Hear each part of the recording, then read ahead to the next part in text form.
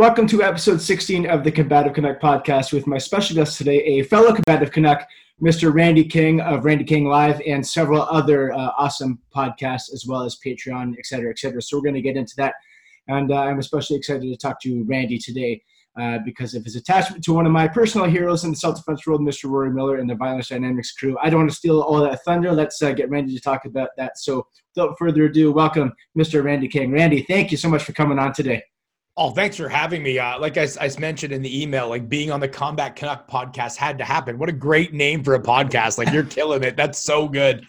I was, I did a Krav Maga instructor course in Philadelphia in 2005. And we all gathered at the kind of main organizer's house. His name is Ernie Kirk. We went over to his house and it was when George St. Pierre, it was a UFC night, a Saturday night. Cool. And George St. Pierre was fighting Jason Miller. And I was the only Canadian down at that course, right? So they gave me the nickname Canuck, and they kind of used it as kind of a, you kind of goad your little brother a little bit with like a half mocking, half respectful kind of nickname. And so they just kept calling me Canuck, Canuck, Canuck. And when I was thinking of a name for the podcast, I thought, well, why not go with that? I don't know if you're like I am, but honestly, like there's no slur or joke or shorthand that would make me feel bad about living in this awesome country. Like, oh no, Canuck really got me there. Yeah. You're so polite. How dare you? So, Randy, for the audience that isn't aware of who you are, what you do, and all that jazz, can you kind of give us a little intro to you and your background and what it is you do? Sure. Yeah, I'm a self-defense instructor, reality-based, evidence-based, whatever metronome is going out right now for the marketing. But I'm a reality-based self-defense instructor. I've been doing it for 10 years. I opened a gym here in Edmonton called KPC Self-Defense. That is the brick and mortar structure that I started. And then from that, I brought in a bunch of talented human beings for my students and eventually became a touring, well, I was before COVID-19. I was at one point a touring instructor, and I've taught in, I think, 10 countries now. And I focus primarily on soft skills. So de-escalation, boundary setting, pre-attack indicators, all that kind of stuff that is, I think, not talked about enough in the industry. And when I say the industry, I mean the martial arts industry in general. Like maybe it sounds like that people talk about this ad nauseum to people who listen to your show because you're bringing up people that do this, but it is still by far the least taught part of self-defense. So as you mentioned, I'm part of a couple crews. So I got KPC Self-Defense here. Randy King Live is my speaking platform where I do seminars, corporate gigs, all that kind of other stuff that you got to do to make a living in this. And then I work with the Violence Dynamics team, which was put together by getting Casey Keckeisen, but the major player in there is Rory Miller, the legend Rory Miller. And I was very lucky, actually. I met Rory in 2011. And I met him, and I'm not for everybody. I'm pretty high energy, and like if you've met other people like me, some people assume I'm like a greasy salesperson until they meet me and realize that I'm actually a really nice guy, and this is all just unfortunately how my brain is wired. I don't have an option. When I had my fire, the investigator actually told me straight up, he's like, normally people like you, when they act like you, are fucking lying. And I'm sorry, I'm allowed to swear on the show. I should probably ask that first. Yeah, anything's fine. Just don't do any meat spin and you're good. Got it. So he's like, normally people are lying. He's like, but luckily I watched all of your podcasts because they did an investigation. And he's like, you're just always like that. I'm like, oh, thank God I had a public presence because this guy thought I was a liar. So anyways, met Rory Miller, brought him to Edmonton a couple of times, ran a 40-hour course with him, and he took me under his wing is the best way to say it, right? So he's helped me in every aspect of my career. He's a phenomenal human being, and I'm having drinks with him via Skype after this conversation. So pretty cool. Please send my regards to Rory. I'll tell you a story about Rory. Always. That rhymes, story about Rory. You know it's going to be good when it rhymes. So back when I started my own business in, we're going back to 2008 now. I was still in the Krav Maga camp, and then I rebranded to my own thing, and that was in 2009, 2010. And I created a DVD. And back then I knew like Rory Miller was one of the guys, right? One of the respected guys, a respected author. So one of my tactics was to send copies of the DVD pre-launch out to a bunch of respected people to try and get their input and get those little like sound bites and stuff that say, this is a great DVD. Learn how to whatever. And so mine's in the mail then, right? I should wait for that. It yeah, got lost. right, Obviously, right. It got lost. Obviously, keep going. Yeah. So back in the day, and then what was really interesting is Rory got back to me and he said, "Hey man, look, I love." He said, "I love the way you think. I think you're a great guy and everything. I just can't endorse this." And I'm like, "Oh, like it was like a dagger to the heart, And I'm like, "Okay, he can't endorse this," and he explained a little bit why that back in the day it was kind of more fighting oriented. The way I was training was, you stand at that typical, fighting distance. It's all the, not dealing with the criminal ambush, the asymmetrical violence, et cetera, et cetera. You about to say something? I am. What was the name of your DVD? It was just called Hybrid Fighting Method, which was the name of the style, and then The Unfair Advantage, right? Oh my God. So I've heard this story from Rory, but I didn't know it was you. That's me. It's this guy. All right. So awesome. was it like you were kind of in the bouncing situation? You're kind of using Thai boxing-esque techniques to? Yeah. So I came up through Krav Maga. Right. And when I rebranded to Hybrid Fighting Method, I thought, okay, one of the things I can do is get my name out there, is get that DVD out there. And it hurt a little bit when Rory said, and he was super nice about it, but he said, I can't endorse this. And then my ego took a little bit of a beating there, but I didn't hold it against him. I'm like, okay, well, on I go. I got to, I got this DVD. I got to market it anyways. Yeah. It was shortly thereafter, Rory was actually coming up to London, Ontario, which was only like a 2.5 hour drive for me, and said, "Hey, I'm coming to do a seminar. I'd love it if you just came as my guest to train." And I'm like, Rory Miller's coming. He invited me to come as a guest for training. I'd be a fucking idiot to pass that up. So I drove out, trained with him. Really got my eyes opened as to the realities of violence, and that really kind of set the stages for me and started to turn the tides of how I taught, of the content I taught. Yeah. And I was just really, really impressed with the way he went about it. He cared enough to be honest with me. He cared enough to tell me what he thought I was doing wasn't necessarily wrong. He said, "Look, if I was your age or back in the day, I'd be doing the same thing, but it's just not what I can recommend now."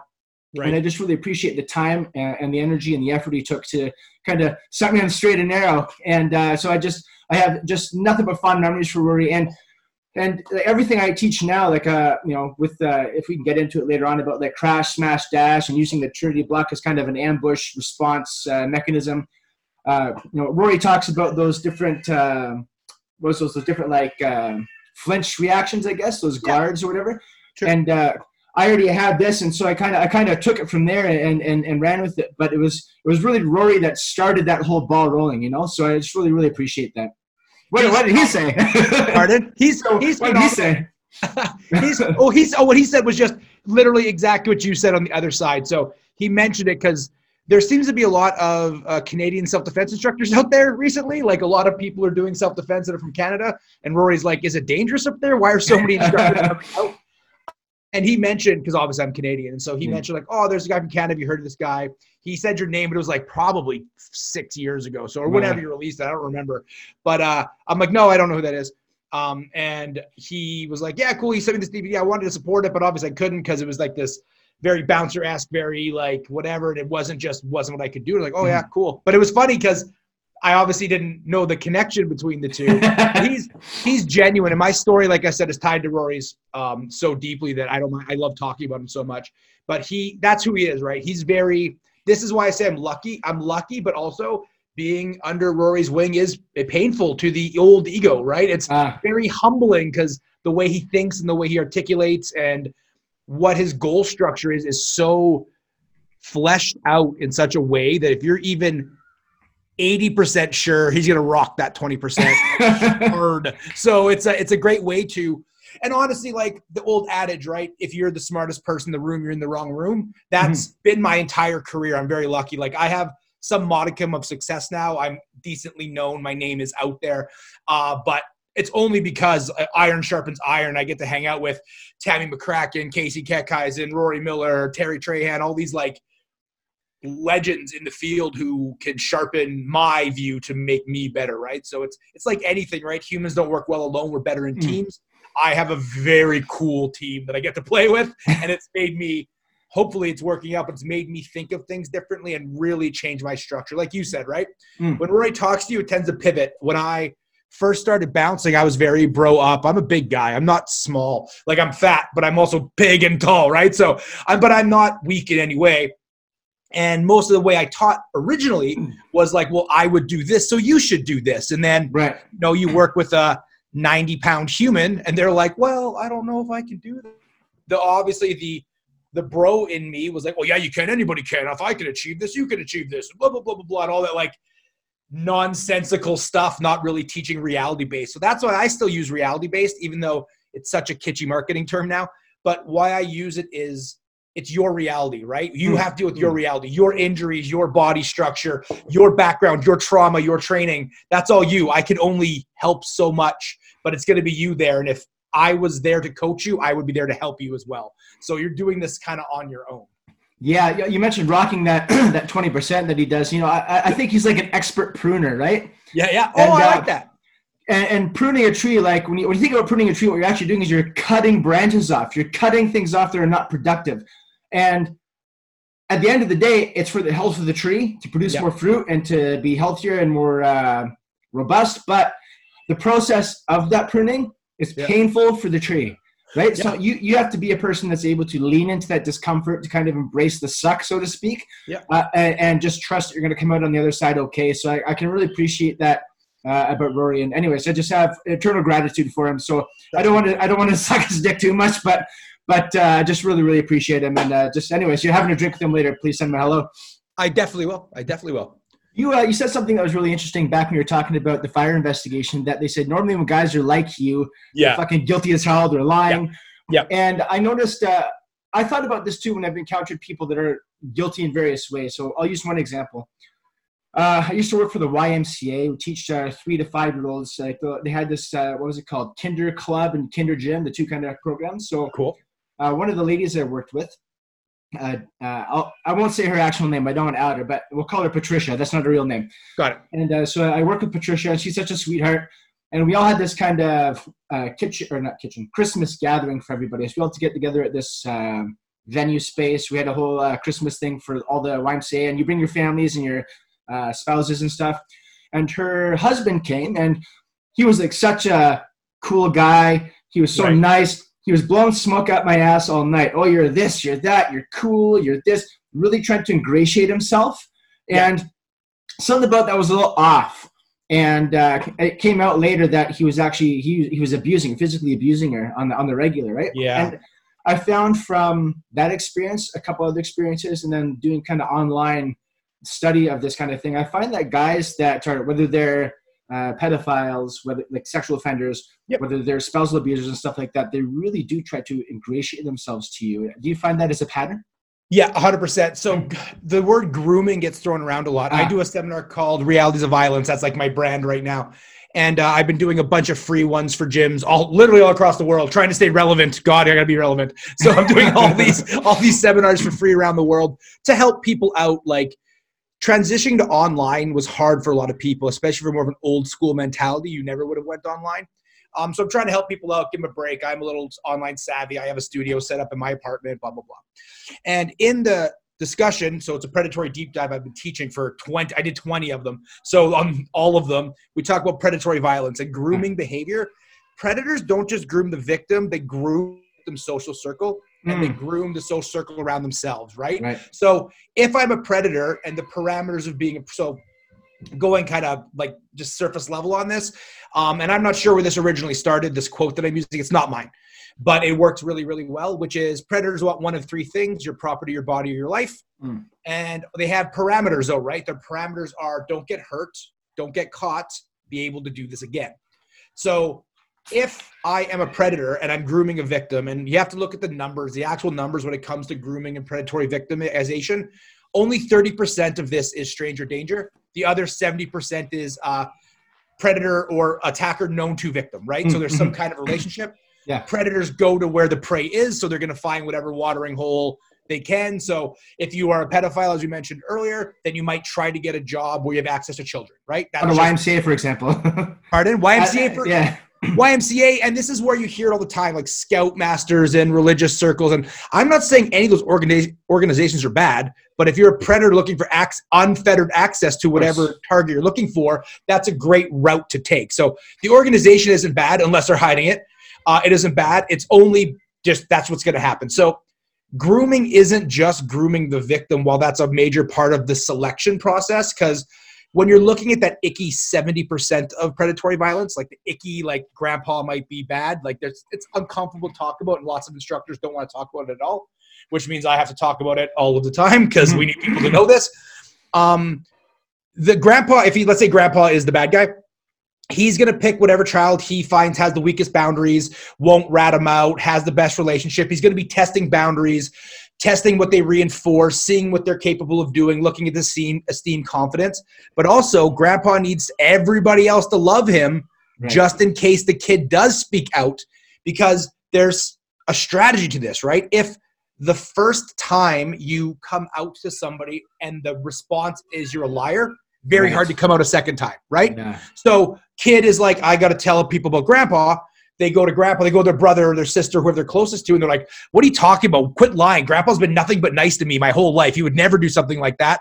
Then those people shut up and the predator gets to keep predating. So I agree 100% with what you're saying. There is a benefit to being ingratiated to people, because you found out later this person was bad. And you also work in the industry, so you might not be as wool over your eyes as some people. But I bet if it came out, some people are like, no, I'm not him. He helped me move. That guy, he would be on my phone anytime I needed. But that's a strategy in order for them to predate more effectively. I was talking, and I think you've met Kelly Sayre before, yes? Or talked to her at least. I have actually met Kelly. She came to one of the Violence Dynamics. I know Kelly. Awesome. So she was on before, and we were talking about how to have that talk with your kids, like how to prepare them for the awkward conversation, or how to prepare them with, sometimes like that 70%, like it's, because I was having the conversation with my son at the table, and saying that he was talking about telling a secret to his teacher and his principal. We have a baby coming along, a baby boy, and he knows, we haven't told anyone the name, but we told him the name. And he said, I told only two trustworthy people, and I stopped him, and I don't give a shit that he told them the name. I just said, how do you know that they're trustworthy? Yeah. And he said, because they're adults and they're my teacher. I'm like, well, buddy, just because that's who they are doesn't mean they're trustworthy. So this is something you teach. How does a parent prepare their kids for the potentiality for family or friends or close people in the circle, trying to cause them harm in one way, shape, or form, one shape, form. I can't even talk today. This is fucking retarded. I know what you mean. I'm picking up what you're putting down. All right. Yeah. So how do you prepare your kids? How do you have that talk?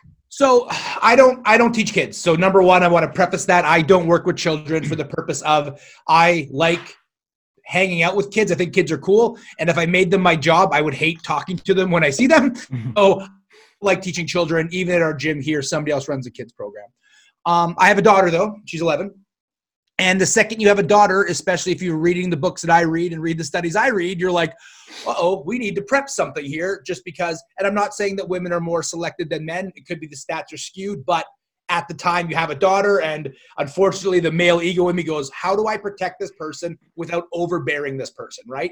Because I never wanted to be the dad that was like at the door with the shotgun, like, what time you bringing her home? Only because when I was a shit kid, I loved banging the daughters of those dads because they wouldn't say anything, and it gave me a feeling of power. So I know that's an ineffective method, right? Trying to scare whoever your child has selected to have intercourse with, trying to scare them might just get them doing the intercourse faster as a rebellion cycle. Right. So when I have these conversations, for me, what I said to my daughter, and this is a one-time sample, is you don't, and the really weird thing, if we're talking, let's say specifically about molestation on children, most of the problems that occur from this situation occur actually after the molestation has stopped. It's not during the molestation. This is a weird thing to understand. It's a little icky, but we're in icky territory, so let's talk about it. So stimulation of sexual organs feels good to everybody, any age, right? Simple as that. So if you're playing, I'm going to keep picking on grandpa. I don't have my grandfather was amazing. This isn't like a subconscious thing, but let's say grandpa is having special time with one of the children he selected.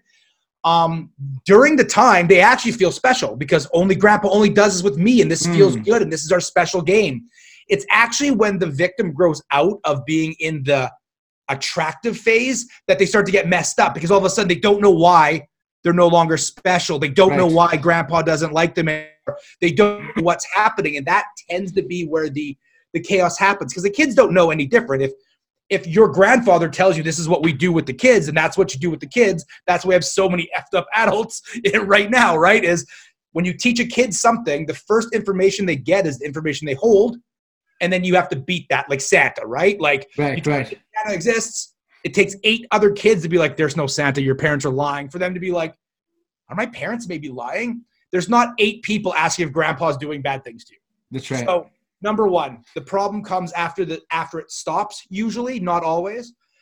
So for me, with knowing that, I told my daughter the only rule I have with her, well, not only rule, but the rule I have with this conversation is anytime my daughter learns a new game from an adult, she needs to tell me what the rules of the game are and what happens during the game. Because also, you don't want to be like, I also didn't want to be the parent who went off the handle, and then if something bad happened, they wouldn't tell me, right? So, example, I had a client who was very viciously raped. And then she came to us after the fact. And I'm like, okay, so how'd your family react? There's all these like social structures. She's like, well, we didn't tell my dad because my dad would go crazy and go to jail, so we can never tell him. And I'm like, ooh, I don't want that either. Maybe I don't want to know, but I don't want my daughter, if she does get victimized, her first thought to be my reaction to her horrible day. That's a really toxic kind of fucked up situation to me. So I told her, like, adults are going to want to play games with you. You know, that's what's going to happen. We're going to teach you games, etc. Every game you learn, you got to teach dad. Right? And then she's like, okay, cool. And I'm like, and if any adult ever says you're not allowed to teach dad the game, don't play that game. That's a good way of putting it. And it makes it a non-threatening, kind of non-scary way too, I think. Right, because you don't want to be like, okay, 4-year-old, here's how it works. Old men want to touch you in the pants. Like, what's happening? Like, walk it out. Yeah, that's. I think it's a challenge that I face, and I have a daughter too. She's not even 2 yet, right.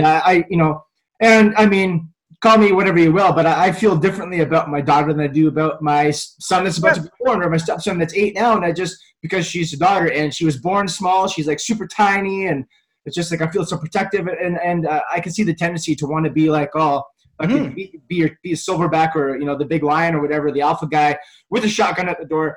But you don't want to do that because you don't want to drive a wedge between you and them. Absolutely. Exactly. Yeah, that's been my biggest concern. Me and my daughter were super connected right from birth. She when she was born, she had fluid in her lungs like every baby does, but I'm not a quiet person. And I used to talk to my ex-wife's stomach, like, hello, baby, how's it going? And the first second she heard my voice, she started looking around and stopped crying, to the point that they actually had to kick me out of the room because she wasn't getting the fluid out of her lungs. She heard my voice, she'd cry. So ever since, she wouldn't cry, sorry. So ever since that moment, it's always been like, don't create a wedge, but also give her safety. Don't make her super paranoid, but please make her aware. And how do you do this healthily? And the industry doesn't do it very healthily. Even in most of their marketing, it's very fear-based and very like, if you don't take this course, you will die. And if you do get picked by a victim, you didn't take a course, it's kind of your fault because this was available to you. I'm like, whoa, this is a little intense for me.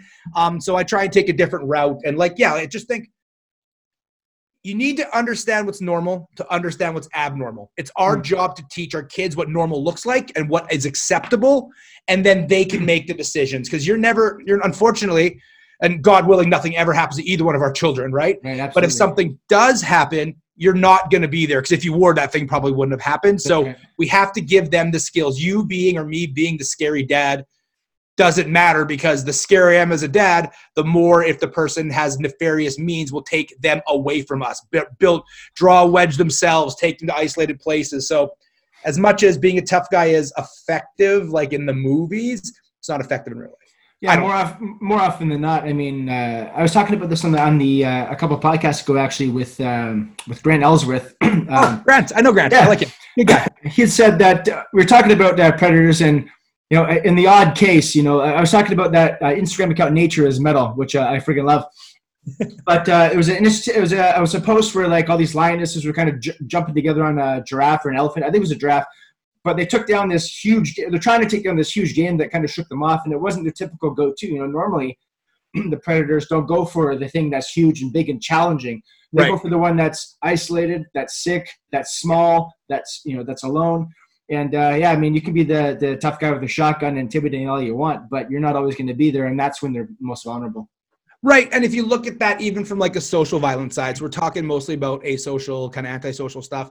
But I was a bouncer for a very long time, 11 years of my life, and like full-time head of security. I owned a security company. I did close protection. So this isn't like I worked the weekend, every weekend for college. Like my full-time career was making sure, telling drunk people no. And when you look at this, like with the giraffe example, the numbers made that victim weaker. They knew they had the numbers in that situation, right? But also, the stronger the armor, the more quickly they develop armor-piercing bullets, right? So escalation happens a lot. So for me, in my experience, when I first started bouncing, I sucked. I was not good at all. My Taekwondo black belt did not help. I didn't have any situational awareness, even though I grew up in a really interesting part of Edmonton, and Edmonton's got a reputation. I had a bunch of, I was a big guy. I was friendly, right? But when I first started bouncing, I sucked. But then I started getting better, right? Because I wouldn't quit, and I kept going. And I started winning fights, consistently. And beating up drunk people is not hard. This isn't my hero story. I'm just saying, eventually I was so good, or I got to a level where a drunk guy couldn't beat me up. Oh, wow. So anyways, I got to a level where I was kicking people out, and I was able to deal with the situation that were happening in the crazy environment that I was in.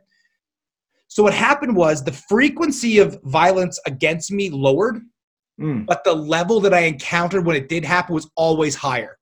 So I started getting a rep in White Ave, and White Ave is like our bar, arts district, college area here in Edmonton. You used to live here. So in Edmonton, for the listeners, it's like our artsy college bar area. It's like the Queen Street in Toronto for the local listeners. Exactly. Yeah, it's like Queen Street in Toronto. Exactly. So I was bouncing there. And word started spreading if Randy's working, don't get in a fight. And that was good most of the time. But now some people are like, who's this Randy motherfucker, right? I'm going to go test this guy. And now, so now I'm no longer scaring away the little scavengers. Now there's other lions coming to fight me. And I'm like, holy crap, that's a big lion, right? So while the tough guy modality makes sense, if you're looking at violence in a real situation, I don't want to ostracize some of your listeners here, but the truth only hurts when it should. If your entire Facebook profile is how tough you are and somebody does select you, guess what? First move, make sure you can't use all that toughness against them. So ambush, drug, come at you in a different manner. We look at violence in a very caveman way, but we live in this world of open source information gathering. We live in this world of you wear your logo and so people know you're tough. And yeah, sure, that scares away the hyenas, but it attracts the lions. And that's kind of an issue. So I'm wearing a Rick and Morty shirt right now. And I'm that old dad. The fat's not on purpose. It's not a strategy. But everything else is, right? So I don't have the haircut and the whatever. I don't blur my picture out in video. And I'm a dude who runs a company who did some stuff when he was younger. And now I just want to teach, right?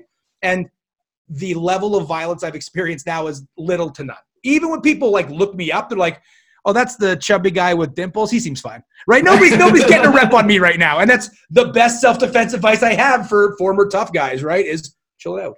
That's that gray man philosophy, right? I mean, we want to be like gray man is you wear the cool BDUs and you got your cool sunglasses and the Oakley shades and the 511 tactical pants and you're wearing your fucking. Every gray man absolutely has to have a paracord bracelet, but really gray man is blending in and looking innocuous. You want someone to look at you and be like, meh, and then on to the next. It's exactly. And I agree 100%. And that's the thing, right? That's what gray man meant. And then the people who didn't understand it became physically gray people in gray clothing, which was insane. Yeah. The concept of gray man and blending in makes a lot of sense. The acting out of what some people have done with it in the tactical department is like any other good idea done ineffectively. It's a little bit like religion sometimes. The message makes sense, but the churches aren't so great sometimes, right? So it's in this exact same situation. Yes, blend in. It makes sense. I look like every classic dad you'd ever see. I am still training, and I am trying to shred it down, but nobody's gaining any rep off me anymore. And even to the point for me, I'm so sick of the conversation because, again, a little bit of notoriety that I have. And one Google search at a party, if I'm like, oh, I run a gym, they can look it up and then they see all the this and podcasts and whatever, right? I just tell people I'm in sales. I don't even tell them what I do 90% of the time anymore. I was a couple of podcasts ago. I haven't published it yet, but it was with Tim Larkin, and he was talking about target focus training, and it's got the logo there, and they're about using extreme violence, right? So a little TFT and a little circle there, and he said he likes to be kind of innocuous and not kind of get into that as well, and he wants people to be very unassuming, or he wants to appear very unassuming. And he said that when he tells his instructors, like when they ask you, like, what's that logo mean? He said, tell them you have a timeshare and ask them if they want a brochure. He goes, it's the quickest way to knock them off the trail.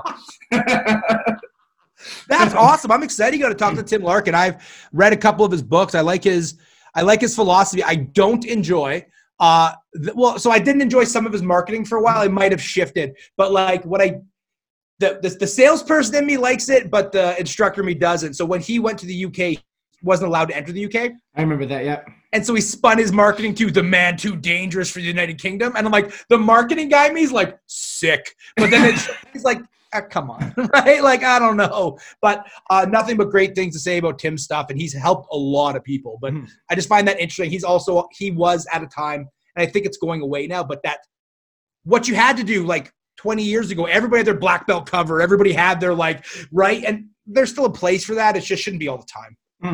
I found that a struggle too. Like I know it hurts so much because I see like some of the old style, like those pages where it's like, it's like in those little bodybuilder magazines. We have the skinny guy walking down the beach and all the girls are like pointing and laughing. And there's that big muscle guy that kicks sand in his face. And all of a sudden he goes and he like lifts weights and reads bodybuilding magazine. And he comes back and he's ripped and all the girls are on him. And in the martial arts world, it's like learn how to kick ass, learn how to be like the 5-finger death punch, and learn these 5 skills that Navy SEALs don't want you to know. And there's all that crazy marketing that I'm so badass in this. And it's in a lot of cases it's not honest. In a lot of cases it's obviously like very far fetched. But that's the kind of shit that for some reason guys buy because it taps into that insecurity. And so I have a debate show, so I like jumping on both sides of all these topics, and I like to look at things from as many angles as possible when I'm talking about them. There's a reason it exists. It works. It works 100% of the time. Like people, not 100, but people love it. They want that, right? And there is still something to be said about, like, I started martial arts because I wanted to be a Power Ranger, right? Like there was something about like not being bullied and having the ability to fight back. I was a very, very, very, very, I make fun that I'm fat now. I was a fat fucking kid, like huge. 300 pounds, 305 pounds. I graduated high school, and that was about 2% muscle mass. There was nothing. It was just flubber. But that kind of marketing is what got me into martial arts and what toned me down to a 185 when I was in my 20s, right? Like, so there is still, I think, a necessity for it. And it's really hard to pick on the gateway access, right? Like people like to pick on Taekwondo, or people like to pick on karate, or I don't know, Kung Fu. But if Kung Fu was the gateway drug that got you to reality-based self-defense, or something more likely, or it was the thing you just wanted to do because you wanted some kind of movement practice, it's hard to make fun. Like you said the same thing I did. You started in Taekwondo as well, right? Yep, absolutely. Yeah, Taekwondo to Thai boxing to Krav Maga is almost identically the same skill tree I took in my character development, right? Like I did almost the exact same thing. So while, maybe Taekwondo is not effective, there are a bajillion people doing it. And if it wasn't for that feeder art, the stuff that we do wouldn't even exist, I don't think, outside of military law enforcement. I remember, as you said, I lived in Edmonton for a while. I was going to college there. And on Jasper Avenue, there was you know what? I can't even remember the name of the place. It's been so long ago. It was like the Blue Lotus Lounge or some shit like that. But they had live jazz on Friday nights, and I'm a big jazz nerd. And I'd walk from my apartment, which was at, where are we now? It was like 107th Ave and 116th Street. Yeah. And I'd walk to Jasper Ave and whatever cross street it was where the jazz club was. And on the way back, and this was at the time I was like Taekwondo only. I was still fascinated with the martial arts, but I hadn't even been introduced to Krav Maga yet. I didn't know what the hell that was. So I was strictly Taekwondo. And I'd always have these like fantasies in my head of like guys jumping out at me when I had a hot coffee in my hand. I'm like, I just want that to happen one time so I could, and it's scary to go down well, it's scary to like actually study more and to learn more and to realize how little I knew. And the more I know, the less I realize I did know. Going to Rory's seminar, it's like I thought I had a pretty good sense of things, and then you just realize, I mean, you're just fucking scratching the surface. It's scary. It's scary. Yeah, violence is a scary thing. It is. And it's the problem with violence is it's not a dragon, it's a hydra, right? There's so many different heads you can deal with at any certain point in time. And it seems to be, in my experience, at least, I don't know if you've had the same one, but to me, I find the most dangerous people I've ever met seem to be the friendliest because they're not trying, because they know what could happen and they know that anybody on any given day could have your number, right? Like you might be top of your game, slip, twist an ankle on some ice, and then that's it, right? Whole fight dynamic has changed consistently. But that's why guys like Chris McCaskill is the guy who brought Rory in London. He brings me in as well. So that's why I know who he is. Chris is amazing. He's a karate guy, Weichi karate. And we have a guy up here named Rick Wilson, phenomenal. I call him a dark wizard. His physical abilities are just supernatural. Like it's insane what he can do. He's 65 years old or 55. Maybe I made him too old. I don't know. Hopefully he doesn't hear the show. But he's older. He's young at heart. He's young at heart. And also like, so I have a partner here in the brick and mortar business named Thor. That's what we call him. He's a 5'8" Portuguese dude. He's shredded. He looks like Bruce Wayne if Bruce Wayne was in a compactor. Like he is just shredded. And Rick can out-wrestle him for some reason, and he's a karate guy. A karate guy should never, ever be able to out-wrestle anybody, especially my guy who's a BJJ guy who also wrestles.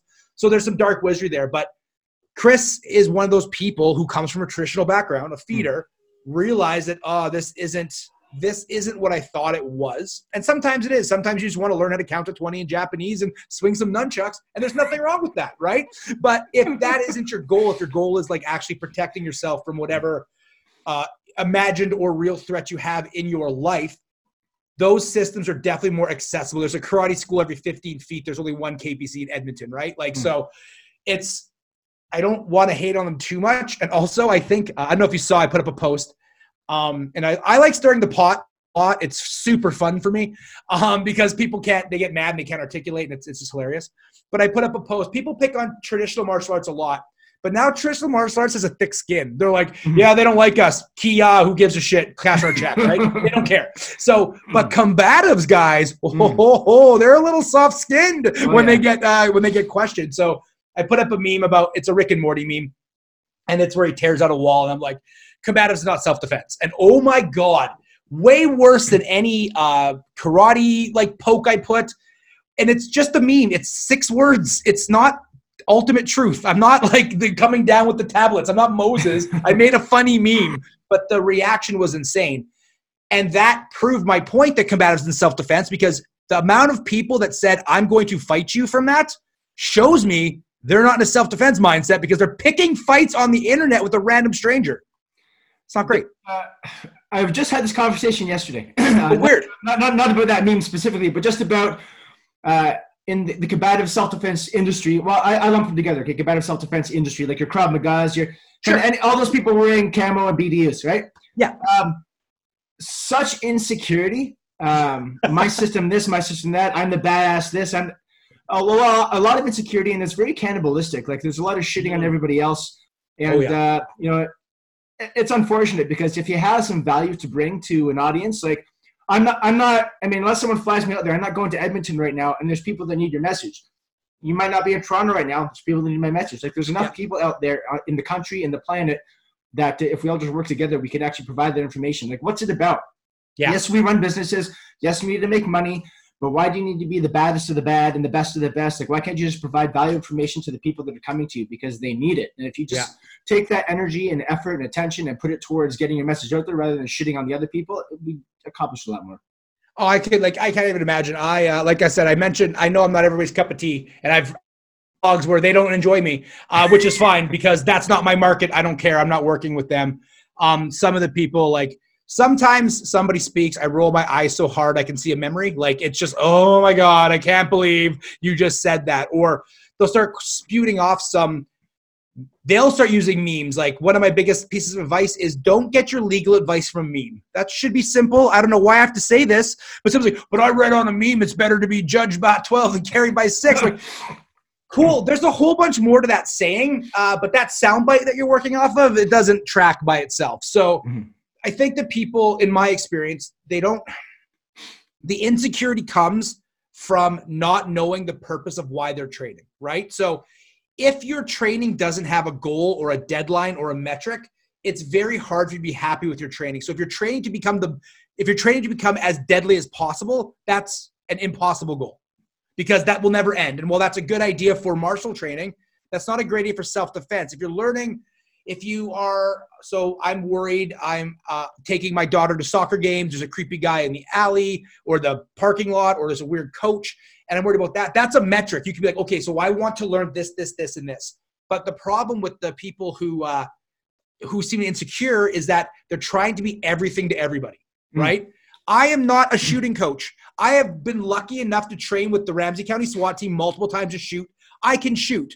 I am not a shooting coach. If you ask me a shooting question, I'll be like, I don't know. I own a gun. That doesn't mean I own a car. I'm not a driving instructor, right?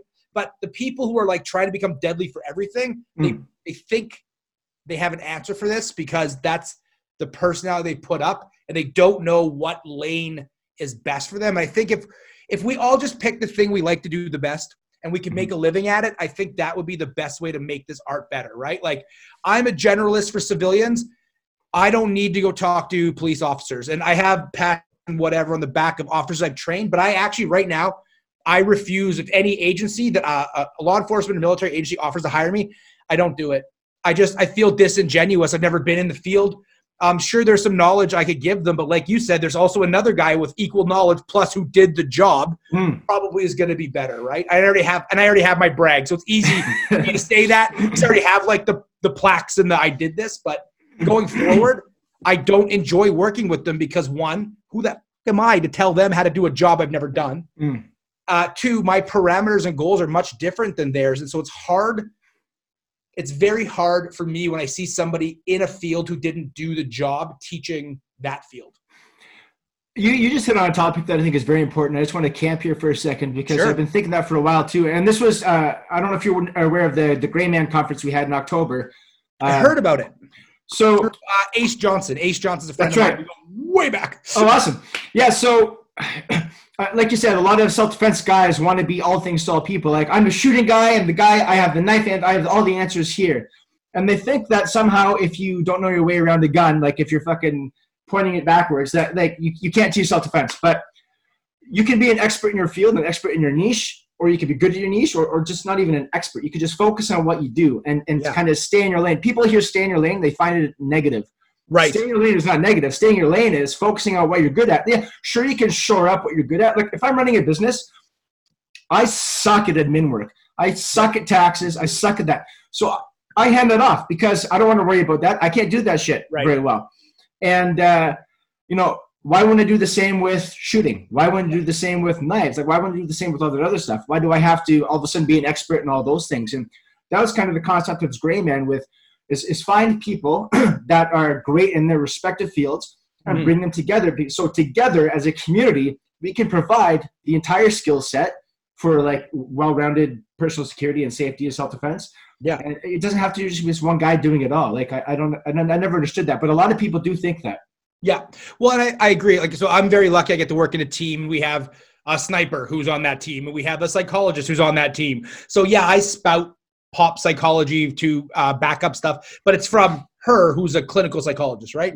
So it's an interesting thing. I think if people could do that more, they would get better. Like, you only have so much training time. You only have so much research time, right? There's only so much you could do in a day. And you could be like, well, I can research 24 hours a day. No, you can't. Not forever, right? So wouldn't it be better, instead of kind of being a jack of all, master of none, wouldn't it be really good to dedicate your time to one situation, right? Like, so for me, my goal is I want to be the gateway drug to combatives and self-defense. Like, I want to come base level. Here's the base information you got. Oh, you want to learn this? Here, you go here. Oh, you want this? You go here. Our gym was like that for a long time. People would come in. We were so generalist and like self-defense triage, first aid type stuff that they're like, oh, I want more of this. I'm like, okay, if you want more, like, I can show you, but this guy's better. Why wouldn't you go there? And that network, I think, benefits everybody. But unfortunately, because there's no internationally governing body for this, and because cult of personality is very easy in this field, it's going to be very hard for a lot of like-minded people to do that. I'm seeing it happen, right? So like you mentioned your Gray Man Conference, Violence Dynamics, Hard Ready with Ryan Hoover, and it's like everybody's starting to kind of get there, at least the good people, but there's still going to be that person who's like 18 black belts on their wall bullshit. And unfortunately, people are going to buy that because there's no governing body. And because if they got better SEO results than you, they're going to find them first. Right. Yeah, man.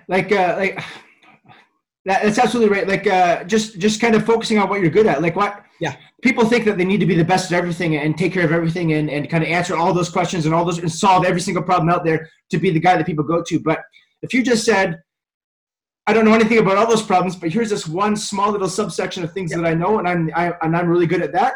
Yeah. You're going to do way better that way because you're going to be known as the guy for that. Yes. Yeah. Like general preparation, GPP for me is kind of like, that's my metric. Also, I think I'm a pretty approachable guy. Like I'm friendly and whatever. So if you're like nervous and you're like, I don't know if I want to take this, and you see me like, hey, here's a joke. They're like, okay, from him I can learn. Then you could go to your face tattooed, whatever level you want to go to. It's the Gary V philosophy, right? I don't know if you're aware of Gary V. I'm sure Huge fan. Okay. Gary V says triple down on your strengths, right? That's what he says it all the time. Yeah. Gary V says 8 things, pretty much 8 things in different ways and different mediums all the time. But one of the big ones is triple down on your strengths. Just like you mentioned, you didn't go take a bookkeeping course. You hate it. You give away bookkeeping. Same thing for self-defense. I do groundwork because I know as a martial artist, I need to do groundwork. I will teach some simple, like very basic stuff, but anything further than that, I'm not going to give you answers on because I hate doing it. I only do it because I know I need to. And it's not something I enjoy, but I do enjoy like the conversations, the basics, the counter ambush, that kind of stuff, right? And so once you do that, once you just do your passion, you can get so good at it. You actually seem more intelligent overall if you're really good at one area than if you just kind of know a little bit about everything else. You're like maybe misquoting it. You're like, yeah, you know Hork's law. Don't you mean Hicks? No, Hork's. Pretty sure it's Hork's, right? Like, no, like if you knew it, you know, and if you don't, you don't, right? So a lot of we're talking right now about combatives guys and instructors and self-defense and picking your niche. And this is really good because a lot of the listeners or the people that I find that follow on Instagram, YouTube, whatever the case, are people that are self-defense instructors in their various respective respective groups. So what I'd like to do to provide a little bit of value is some kind of tips for them on marketing and business. Like I know you have like half a dozen podcasts going. You're part of a crew like Violence Dynamics crew, that collaboration effort, and you got a bunch of stuff going on. And you said you have a gym there in Edmonton. So what are some of the things you have going on? How do you kind of how do you work that? How do you fit that in your schedule? And kind of what are some of your strategies for running the business? Sure, great. So first off, I guess didn't know we're talking about this, but it has to be right beside me. I actually wrote a book on this called "Selling Out to Your Level of Comfort." Here, if you want to grab it on Amazon. And it's just kind of the way that I ran business. So background, like so we asked Marshall background, but business background. I was in advertising before I got into this. Okay. So I know it's shocking to your listeners, but I was in sales. Keep your jaws up. And I had that kind of business intuition, so it kind of gave me a leg up on a lot of people, right? So the joke that I made when I first wrote the book, I don't really promote it anymore. It just happened to be beside me. We happen to talk about it. Is there's no reason that chubby Canadian should be as famous as I am. I must know something about marketing, right? There's no other reason. I was never a UFC champ. I've never served on a military law enforcement. I wasn't special forces. I wasn't a jail guard. I was just a bouncer. And bouncer is like base class build for self-defense instructor. Everybody's been a bouncer for at least a little bit. It's so prevalent. So for me, the business side of things always interests me. So like testing, metrics checking. So I guess I have multiple irons in the fire. So I have the Violence Dynamics group that I work with. I have the Randy King Live international stuff. I have KPC Self-Defense here in Edmonton, which is our local gym. And then I have all of the online stuff. So the best advice I can give anybody is obviously learning time management and having a plan and then sticking to that plan. So you need to know a little bit about a lot when it comes to business. You don't need to know a ton, but the general rule I like to give is know enough that you can't get effed over by somebody you hire, right? So if you don't know anything about accounting, and this happened to me, If you don't know anything about accounting, your accountant can F you over. Because if you have no idea what the numbers mean, you're going to be in trouble. So like any good self-defense strategy, know enough about each range of combat so you don't get hooped. In your business, know enough about how a website should look, what accounting looks like, what you're like, just know enough that you can't get taken advantage of, because it's very embarrassing as a self-defense coach. You get taken advantage of by an accountant nerd. It's very frustrating. So I think when running the business, and it's the same thing I just kind of said, is the best thing you can do is know your niche. Because if you know your niche, if you know the demographic, and you could either try to pick a demographic, or if you've been doing this for a while, you can go back through and see who responds to you best, right? Yeah, so for me, for us here in Edmonton, our client base at KPC is 45% female, 55% male. White collar, 24 to 45 is our demographic. So that's what I learn about. That's what I advertise to. That's what I do. But I have the existing data. You can also find your own niche. Also, like, especially now, and we talk about the kind of tough guy mentality and stuff, if you could just be authentically you to the best of your ability, that's going to land a lot better. So the investigator told me that everybody that talks like me sounds like a liar. I didn't change the way that I talked, right? This is just who I am.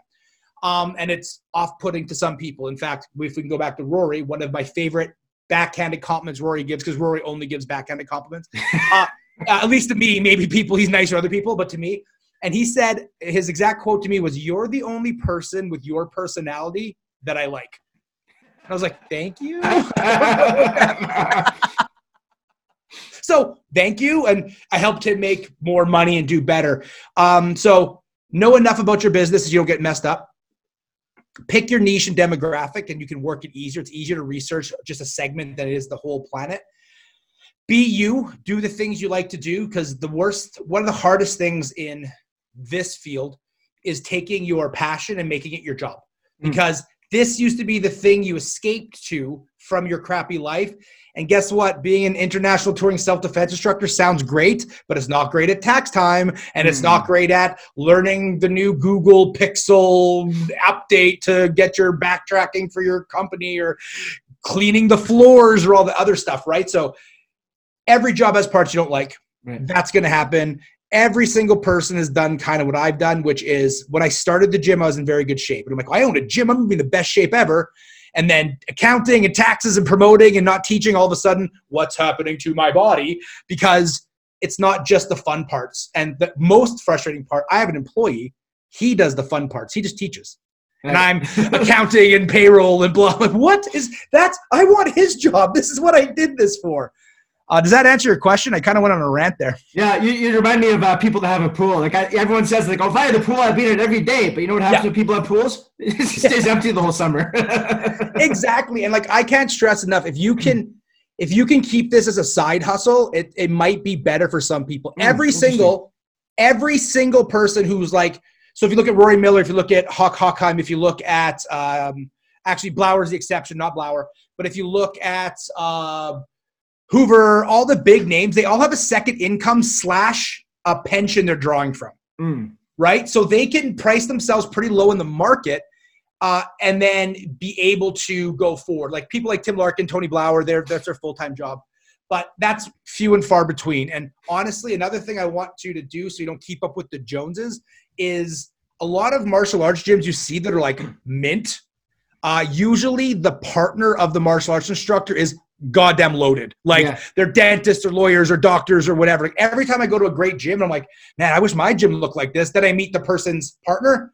I'm like, oh, what do you do? Oh, I'm a senator. Like, there we go. Right? Like this is. No, you're not wrong. You're 100% correct. Yeah, absolutely. Yeah. Sorry. Brain just went a little vacation there, but you are 100% correct. Correct on that. I get the good fortune of being employed to kind of in the security industry, right? Yeah. And drawing income from there. So again, it's not my full-time thing. The goal, the dream, I'm sure for all of us, right? The dream is to transition to the point where you can do that solely. But then again, it comes with its challenges, right? There was a book I read a while ago. It's called 7 Years to Seven Figures. It's by a guy named Michael Masterson, and he said that they had eight case studies. And he said that none of these, if you do these things, like, it's not going to guarantee you're going to be a millionaire. But he says these 8 people, each did these 3 things. These are the 3 things they have in common. So here's the pattern. And we all got to over $1 million in 7 years doing these 3 things. So maybe it'll work for you. Right. And the one thing was at your full-time gig, at your main thing is, you put in more hours, you do things, you're going to get you a raise, like just increase your income in your full-time capacity, whatever you can do. Yep. Get that side hustle going on the side.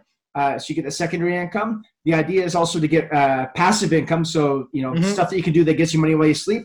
And then once you get enough of a nest egg built up, invest in real estate. And those were kind of the 3 things that they all did that got them to rich. And it was never leave your full-time job. It was keep that full-time job, put in more hours at that full-time job, also do the side hustle, also get some passive income going, and then take what you get from all that and put that into real estate. So if people have dreams of making it large as an entrepreneur, it's a longer road than many think.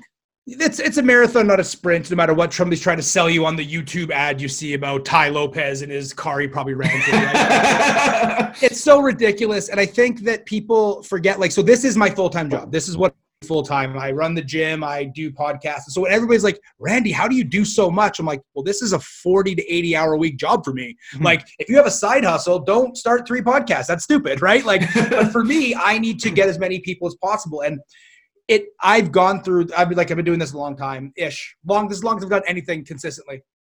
And I've gone through the ebb and flow of I love it. And I've also gone to the point of I'm keeping the lights on, but do not ask me a martial arts question or I'll stab you because I'm so sick of talking about it. Right? And it's human nature. No matter how good it gets, there's always bad parts, right? And I try to stay humble with that in my head. I remember one day I was flying to Scotland to teach a seminar, and Scotland's my favorite place on the planet. And so I'm going back there, and there was a delay on the plane. I'm like, oh, what the fuck? Because I planned my meal that I could eat at the Toronto airport, because I always have to go through Toronto to get through Pearson to get wherever I'm going, because Edmonton's nowhere. And and so I'm flying. I'm like, so I missed the lunch and whatever. So I could easily miss a meal, but I'm grumpy about it. And I'm on the plane, and then I had to remind myself, dude, you're getting paid to go to Scotland. Shut the fuck up. You missed your lunch, you big baby. There's somebody in a coal mine right now, swinging a freaking pickaxe, and you get to go get wined and dined in your favorite place in the world because of what you do. So keep that in your head. But honestly, there are definitely some days, I will not lie, that I wish this was a passion project, as it still is, but I wish it was the passion project and it wasn't what I did all the time. Yeah, it can be tired because you have to work hard all the time. You can't just shut it off for a minute and let other people worry about it. It's you got to always worry about it. So it becomes it can be a thing. It's insane, and especially if you're the model that I use is super accessible, and I am super accessible. Please message me. This is not me bitching about that, but I'm always on my phone because I'm talking to people, etc., and trying to build relationships and find that new contract, like any other sales job out there, right? It's in the field that I enjoy doing, but it doesn't make it not a job. And I think that's what people think is, I'm going to own this gym. It's going to be sweet. I'm not going to have to work. And nope. Guess what? You're starting a YouTube channel. Oh, you don't like being on camera? Too bad. You like eating. So you're going to be on camera now. Just simple as that. As we talked about, there's a lot of people that are watching this that do kind of what we do in the sense of having a self-defense business or martial arts school or whatnot. So especially now that we're all under COVID, we're all kind of stuck at home. I recommended the other day on the podcast that one of the things people could do is start a podcast. Yeah. Because essentially you need either a computer or a phone. Well, to record it, at least on Zoom, you need a computer, but you can do it from your phone. Yeah. You can do an audio just from your phone, like using Anchor. Yep. Long story short, there's a shit ton of free apps and things you can do. And with a small investment in maybe lighting or a pair of headphones or a mic for $50 off Amazon, you can get a lot of production value for not a lot of money. So in terms of doing podcasts, because you said 3 of them, 4 of them you have now? So I did one called Talking to Savages for 3 years. We had 100 episodes with a partner of mine, former client and MMA fighter here in Edmonton. And then I started the debate podcast because I was sick of internet debates. And then my ADD kicked in and I wanted to do interview shows again. So I started Interview One. I just had Richard Dimitri on today. Nice. And then I also have the one you're on, which is coming out. So the funny story one, right? So yeah, I do 3 right now, all on the same channel, but go ahead. Okay. No, I was just going to say, what advice or what tips, tricks, strategies can you give in terms of podcasts to people to kind of get their message, to get their business out there? So podcasts are definitely one of the most accessible ways to get yourself out there. When I first went to Germany for my first time there, a guy from my podcast hired me from the podcast to teach. And my stupid opening is always, "What's up, internets?" And then I say whatever. And he's yelled at the top of his lungs, "What's up, internets?" in this crazy German accent. I'm like, oh, that must be my guy, right? So it definitely gives you access to a lot of new people. But I think the really cool thing is, and how you mentioned you talked to Tim Larkin, the really cool thing about the podcast for me is just the amount of research you can get, because everybody's in the same boat trying to get their name out there. So people you don't think will do your podcast will definitely do your podcast, right? Like, you can reach out to people who you think are way above your pay grade. They're willing to come on your podcast and because you're giving them value, right? Like, if you emailed, some big name in the field, pick dealer's choice, whatever big name you want in the field. If you emailed them like, "Hey, I'd like to talk to you," they'd be like, "Okay." Right? Or, "Hey, do you have any tips?" Okay. But if you're like, "Hey, I have a podcast," they're in. They barely even ask how many people listen. They're just like, "Okay," right? Because maybe it's going to get big, and then you get unfettered access to exceptionally good people, and you can ask questions like this for the podcast. But I would say the tips for it, for me personally, is having a structure is important. And the only reason why is not every guest is yappy like I am, right? So unless you're a strong host, if you consider yourself introverted, the more introverted you are, the more structure you should have in your podcast in case you hit those lulls and you have another introvert on the show. Right. Because it's about it being exciting for the listener, right? They want you to tune in all the time. So unfortunately, the reason Talking to Savages got so big was me and my friend were hammered on the show talking to world-class martial artists, right? I don't know what you're talking about. That's my next step. But yeah, so like we were just drunk and like talking to like huge names in the industry, like, "Hey, so you're from this place, people like you," and they're like, "Okay," and people love that back and forth, right?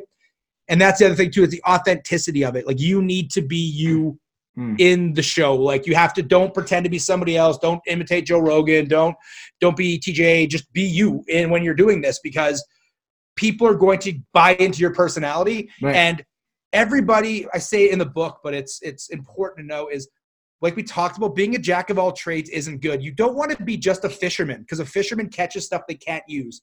You want to be a tuna fisherman. You want to know exactly what you're looking for. So if you're putting yourself out there, the people that because you're everybody, you might have one hardcore fan, or you might get 1,000, but you're going to get at least one. But that hardcore fan will buy everything from you going forward, right? As long as you don't sell out or change your personality, try and be more famous, right? So it's an interesting place to go. I'm just a very social, talky person, so podcasting just made sense for me. If you're looking at starting one, there's a ton of options out there on how to do it, like TJ said. But I think they're invaluable. And even if you get 10 listeners, but you get to talk to people that charge $600 an hour for consults, and you get to talk, it's worth it just right there in the wash, right? Yeah, not only providing value to your listeners, but I get to learn a lot too on these things, right? Like, exactly. I get to pick your brain on podcasts. Here we are on a podcast. Like the other day when I was talking to Tim, he did this crazy thing where he showed me a virtual background. I'm like, holy fuck, I didn't even know that Zoom allowed virtual backgrounds. So now it's like, if I get a green screen to put behind me, I can get like whatever image behind there, and then you're not going to be staring at my ugly ass garage wall. Yeah, exactly. And that's, who knew? I found that out on a presentation I was doing. Somebody who had like Thanos in the back. I'm like, what the fuck is that? It's like, oh yeah, you could on Zoom do this. I'm like, yeah, I had no idea. Yeah, absolutely. Man, I went to Ireland teaching in 2012, and was staying with a dude there who he did a lot of this, and it was just a lot of information coming out. It was information overload for me. And at the time, I was like, my brain is too saturated. I can't even absorb anymore. And it took a long time for a lot of that information to kind of sink in and have effect, but it took root. One of the things he said to me about this industry was that it is largely personality driven. And you talk about the cult of personality and stuff like that. Yep. So I can absolutely see that. So it kind of has to. Sorry, it's okay. Sorry, let's interrupt you on your own show. Fuck you, TJ. I'm the guest. So it's of course it's personality driven. It has to be, because we're all saying the same goddamn thing, right? We're all giving the same. If you're doing this well, we're all giving the same information. So if everybody's giving the same info, like if every doctor's a good doctor, you go with a doctor you like, right? So it kind of has to be personality driven. But here's the cool thing. is what you think is attractive in a personality somebody else can't stand. So there's still enough room for all of us. And I use this all the time. Like I am probably not going to get hired by a church to teach self-defense. It's just probably not going to happen. Just honestly, just from rhetoric and how I speak and I curse and I'm just right. But if I can teach somebody who can put up with me, but who also is pliable to a church, they have a whole market I can't even access. So I need people to understand that this isn't a zero-sum game. There isn't a limited number of clients. You don't need to poach and steal. If people like you, they'll buy. If they don't, they won't. That's how all businesses work since the beginning of time. It's all based on trust. A great way to build trust, looping back, is to do a podcast so people can get to know you for free with no bar for entry. And they're like, oh, I actually like this person. Maybe I'll go on their Patreon. Maybe I'll do their blah, right? And you can start putting them into your business ecosystem and they can start consuming wherever they wish to consume. So a podcast is a great way to introduce yourself to the world and then find what works. You just reminded me of a funny story, a little awkward moment I had. You said no church is going to hire you. Like when I went to Edmonton, I was there for Bible college back in the strange days, I call it, because I'm more on the atheist side now. But it was in 2004 or 5, I want to say. I was hired to do a self-defense session for a young adults, actually a women-specific young adult group at a church. Right. They had a speaker on before me, like a really well-respected speaker in the group, and I was just sitting in the back waiting for my turn to go up and do the self-defense stuff. And she was saying, like, God will protect you. Just trust God. He is your shield. He is your protector. And then I had to go up after that and be like, yeah, what she said, except that's, it was almost like, why are we doing self-defense now? Because God's going to protect you. So I'm like, he's going to protect you, but he's not. He's going to protect you, but he might test you, and it'll hurt less if you know how to do this. That's where you got to kind of take the God helps us who helps himself approach. God is going to protect you through learning these skills. But that made it really awkward. there's no better flim-flam marketing than religious zealots flipping things. I'm not saying religion in general, but religious zealots flipping things like, oh, why'd that happen? Oh, God works mysterious ways. Oh, something good happened. Yeah, God has your back. He didn't have my back yesterday. He was mysterious yesterday. Don't worry about it. Yeah, that's right. Man. So you talked about, and I'd like to talk about this, because I've been lucky so far. Sometimes my brain does, like I said, go on a vacation where I just kind of, it drops everything. And I'm like, where was I going with that? And that's why I don't do things live. So I can cut out some of the silences. But sure, you said kind of the more introverted you are, the more structures you need in place to kind of carry things along, to keep things interesting for your listeners. So you have several different podcasts and you have several different themes for those. Can you kind of touch on that and touch on the different structures that you employ? Yeah, for sure I can. So I definitely learned this through, because you bring on people and you got to diversify eventually. Like the cool thing is, if you're only looking for like the medium, like me, 2 big names in the industry, they're usually pretty outgoing or they have their rhetoric so polished it's easy. So they're just gonna lead the conversation. So I have 3 basic formats for my shows because I think there was a need for all of them. And here's the problem with the podcast is you kind of need to stand out a little bit too, right? Randy King Live With is just an interview show just like this. The Devil's Advocate for Self-Defense is a debate-based podcast where we take a topic, and TJ's going to be on the show eventually. I just didn't send him a topic the first time we recorded. So there is a topic that we decide on ahead of time, and the goal is to have civil discourse about the topic without your personal opinions being involved. And then all of my shows have a paid component, because if you just do free things, you'll never get paid. So all your free should lead to something, and not as a trick, because the people that don't want to pay you won't pay you. But the people that do want to give you money need a place to give you that money, right? So you need to and that's why I say ecosystem, you need to allow as big of a fish to feed on whatever content you have out there. So you need multiple levels and scales, etc. So there's the debate. The debate during the free show is 20 minutes, and we just debate the topic, not our feelings or emotions on it. And then we do the final thoughts where we actually talk about our actual feelings. That show is not really, it's great, but if you don't understand the premise, I come across kind of douchey a lot of times, because I'm trying to always take the devil's advocate side, right? So in order to get guests, because nobody wants to look bad on the internet, except for me, I don't care. But when they come on the show, they get to pick everything, and I take the other side. So sometimes I got to say things I would never say, but it made me think about things a different way, which is really cool. And it's improved my ability to articulate points, especially because the debate show has rules. And one of the rules is there's 15 logic fallacies you can't use. And it's a fun little back and forth, taking Roy Miller's book. There's some con-com. And the last one I have was mostly just developed for my own mental health during this COVID situation because my entire business plan got just smashed, right? I used to do 30 seminars a year, and now I do none for the foreseeable future, right? And hopefully it goes back to normal. I'm sure it will. But in the early days, it didn't seem like normal was going to be a thing. So I didn't feel like debating on the internet.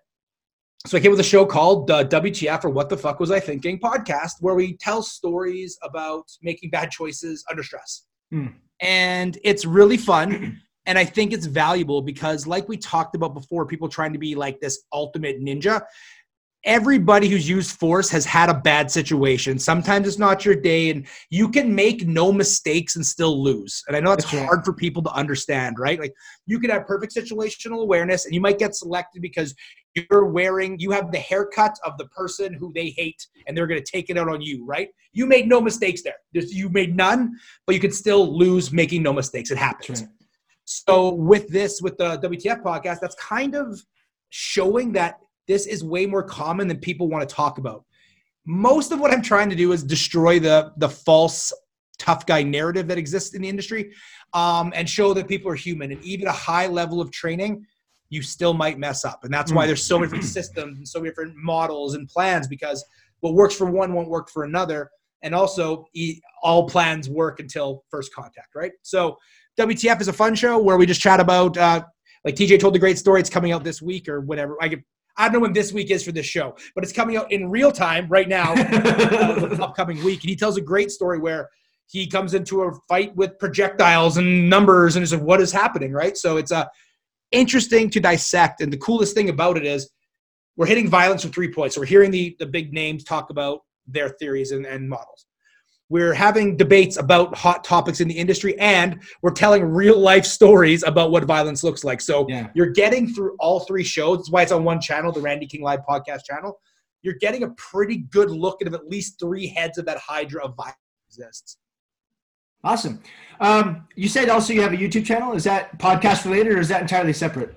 I have everything. So I have a podcast channel or a YouTube channel. So the YouTube channel does have the video podcasts, but also I put up videos on there. So like I just put up a video about the freeze. So I have a freeze model that's kind of unique to the industry. It's newer. I got some research from a Harvard psychology professor who specializes in sexual assault. We had a 2-hour conversation, and it kind of exposed some glitches in the existing freeze models when we talk about like mental freezes and repetitive action freezes and those sort of things. So like I have a 7-minute video up on that talking just about that model because, again, I focus on the soft skill stuff. So right. YouTube channel has the podcasts, but it has old technique videos. It has Randy's rants, which is what I started with. I'm very opinionated. It has. You don't say. What? No. It has all sorts of instructional video on there, and there's always more coming out all the time. You know, if I get the sense from you, Randy, that if you didn't choose occupation as self-defense instructor, you'd be excellent as a stand-up comic. Thank you so much. Actually, I'm obsessed with stand-up comedy, and honestly, if I could do something else, I think it would be that. I love it. Who are some of the comedians you like listening to? Such a deep. So I'm a huge Bill Burr fan. I love Bill Burr, everything he does. I like Tom Segura. I don't like the rest of the Joe Rogan crew though so much. I'm a huge fan of local comedians. In fact, the first 4 episodes of WTF are all local comedians. I love Ari Shaffir, so good. Oh my god, I love him. And also like Mark Maron. I really like Mark Maron, but in a certain mood, right? Like I got to be like in that kind of curmudgeon-y old, like the world does suck. Things used to be cool. But any stand-up comedians, I love them all. If it comes out on Netflix or Crave, I'm on it as fast as possible. I'm definitely with you on Bill Burr. Regardless of recent happenings, I'm a huge fan of Louis C.K. And he actually has a special out now. And of course, as you do, coming back from that, he the first thing he does is talk about that, which is great. To kind of takes on Goliath there. I know you're not a huge fan of the Rogan crew, but Chris D'Elia, I just love Chris D'Elia. Is he part of the Rogan crew? Because if he is, I like Chris D'Elia. Chris D'Elia's he's okay, but he's like a lot of his comedy is just like sounds and stances. It's not like that's like that Sebastian Mancuso, is he? Or yes, he's pretty funny. He's very kind of like physical comedy and all the just kind of the way he does it. Have you seen Jack Astor? Do you know who he is? The British comedian? No. Oh my God. So this is your homework, TJ. Okay. This is your homework. Going to look up, I believe it's Jack. His name is Jack Astor. He's a British comedian. He has a 4-piece Netflix special, and he's just amazingly dry-witted comedy. I think you might enjoy it. If you like Bill Burr, it's like he's like a nerdy, geeky English guy, but he's always like, it's pretty good. It's very hilarious. One guy I'll give to you, and you may already be aware of him, but Andrew Schulz. I've heard of him. I don't think I've seen him. He just started coming up in my YouTube suggested videos, and I started checking it out, and I was like, this guy's pretty funny. so check out Andrew Schulz, SCHULZ. That's awesome. Well, we say Z or Z in Canada. I can never remember. I say Z. I think if we say Z, everybody else says Z. And that's why that's like the Trevor Noah bit, right? Where he's like, you call it zebra, we call it zebra. We get to call it zebra because we have them. You don't. They're called zebras. I'm like, that's actually a fair point. The people that have them where they live should probably get to decide what they're called. So Randy, so you have like 1,000,001 podcasts. You have a YouTube channel. You have a gym. You have all this stuff. So I want to get a hold of you. I want to train with you. I want to see what you're all about after this podcast. Where do I find you? So I'm obsessed with my name. I'm actually not, but the marketing group I work with made me that way. So Randy King Live, everything will work, or KPC Self-Defense. KPC, not the chicken company. P as in Peter, C, Self-Defense. But honestly, if you type in Randy King Live, you're going to find me. I'm just annoyingly famous enough that you can find me very quickly on YouTube. But all of my, on Google, all of my stuff is there. So feel free to reach out on Randy King Live. Important question. What does KPC stand for? Great question. So it's changed multiple times, but it stands for officially now, because we have multiple, right? We have the one here. We have one in Halifax. Okay. It stands for Kings. So Randy Kings, Progressive Combatives. Cool. Awesome. Yeah. Randy, I just want to thank you. I know you got stuff to do. I just want to thank you for taking the time to come out and chat with the audience and hang out and have a conversation. And looking forward to talk to you again on your debate podcast and whatever other avenues you have, whatever the platforms you have. And it's been an honor. Thank you so much. Sounds great. Thanks for having me, TJ. What a great name for a podcast. I wish I would have thought of it myself. So good. I'll talk soon. You have a great one. Yeah, bye. Bye-bye.